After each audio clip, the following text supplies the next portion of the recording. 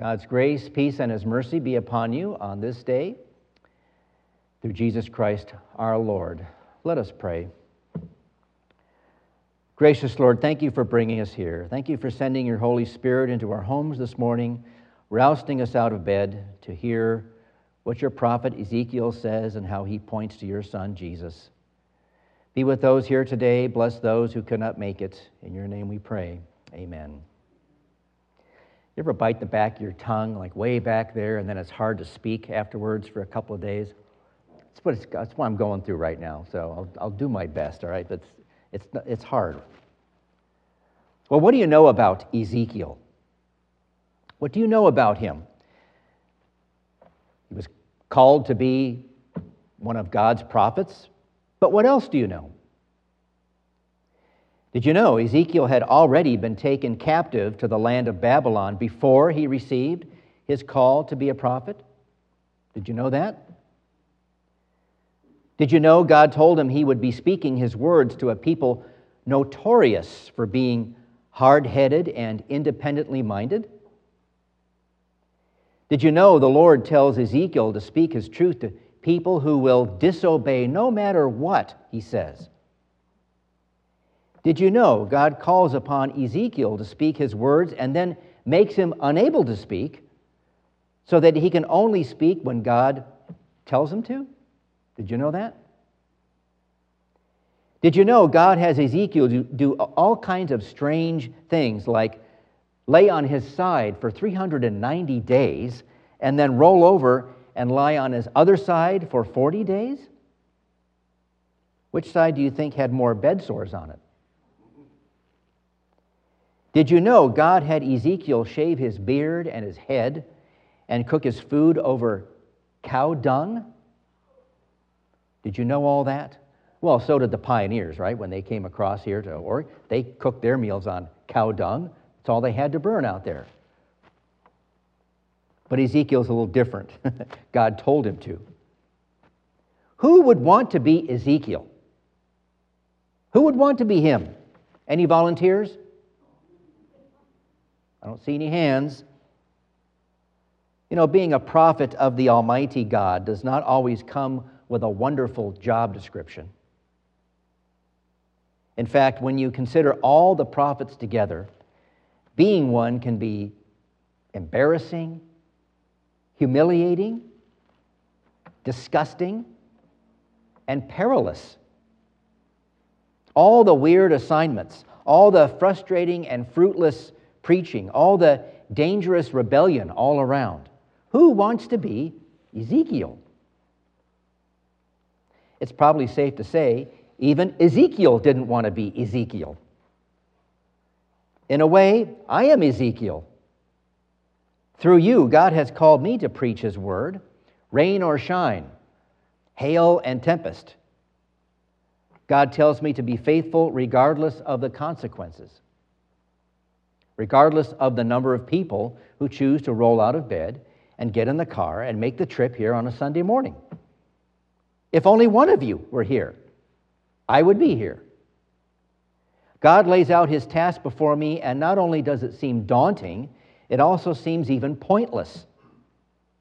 Who cares what I have to say, except when I'm preaching to the choir? Who will listen to what God has to say about the world and humanity? Who will listen? Who's listening right now, other than you?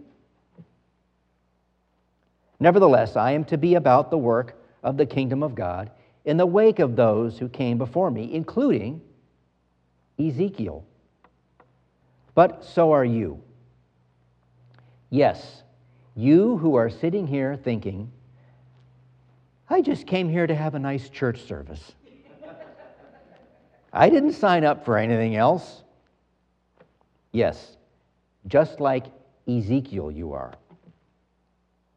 You might still be thinking, I'm not a trained church worker. I'm not qualified to proclaim God's word to anyone. That's the pastor's job. Yeah, it is at this moment. But like Ezekiel, the Lord God sends you and me out of this place, right? And into the world. He sends us as sheep among wolves. He sends us out with His word, which is going to get a reaction from some people. depending on who they are, depending on what kind of people they are. Like it was for Ezekiel, it can be a frightening reality. It's terrifying to be Ezekiel, not because he had such a tough job description, but because all the sent out people of God have tough duties ahead of them. It's not much different for us. We know who we are. We know our weaknesses, don't we? We know we're unqualified. It all begs the question, why me, Lord? I'm a lost and condemned sinner. My sin stands in the way of my relationship with God. I walk paths that are dark and unhealthy, spiritually and physically. I live in ways that are corrupt and debauched. How can God use me? I wonder. You wonder. How can He send us? How can He expect righteousness from any one of us, the most unrighteous, the chief of sinners, who will not see us for what we are? And look where God wants to go. Now, you've seen and heard the news of what the world is like today. It's a huge mess. It always has been, but the mess is getting bigger by the day. It's a frightening mess, and when you hear what people are saying about Christianity, sometimes the church's presence seems to be making it worse. We get lumped in with Christian radicals and fundamentalists when they open their mouths and say something wrong and stupid. At times, we're as bad as those to whom we're sent. We're backsliding, hearing only what we want to hear, deciding the way we feel about things makes it the truth. If God thinks we can be Ezekiel, then He's miscalculated. Big time. Did you know, though, Ezekiel felt the same? Ezekiel, me, you, Christians everywhere, none of us are qualified to preach. Yet the Lord calls, qualifies, and sends us anyways. He knows the breadth and depth of our sin. He knows, and He sends us the light of His only begotten Son, Jesus Christ, to pierce the darkness of this world and our hearts. He becomes flesh to live among us so that He can take on the forces of sin, death, and hell in our place for us. Jesus goes to the cross at Calvary, carrying the crushing burden of the sins of the world, and He lays down His life for us. He washes and cleanses us from sin and every evil. He redeems our life, gaining the repossession of us as His very own for the price He paid. And He calls us out. He calls us out of darkness, out of sin and death. He calls us into His marvelous light. Now we belong to Him. We are His people, and He is our God. Ezekiel, me, you, now we're qualified.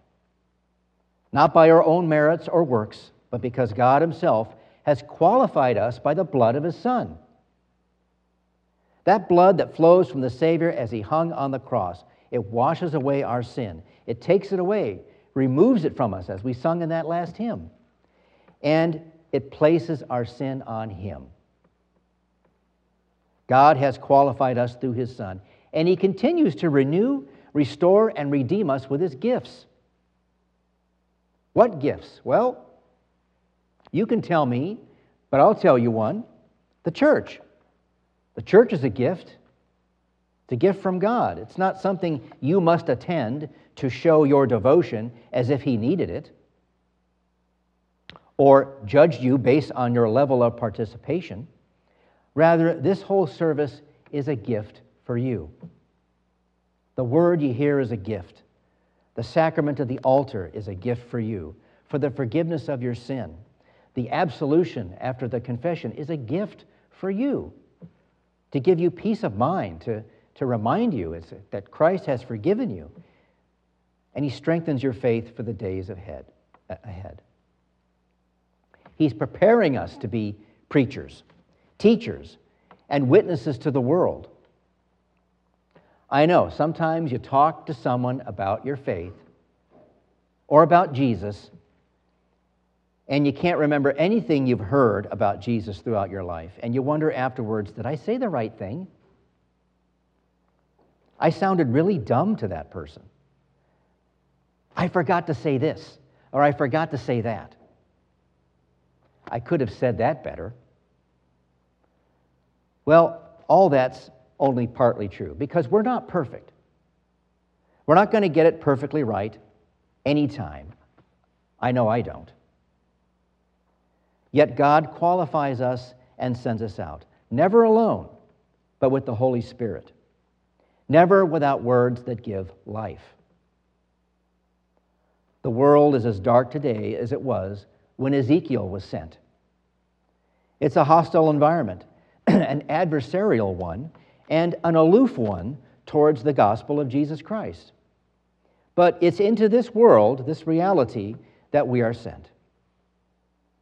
No one should try to convince you it's an easy thing, a simple task, or even a great and noble vocation. But it is that to which we are called as the children of God, disciples of Christ, who walk and live in the grace poured out to us on the cross. God doesn't call the qualified, He qualifies the called. True for Ezekiel, true for me, and true for you. Amen.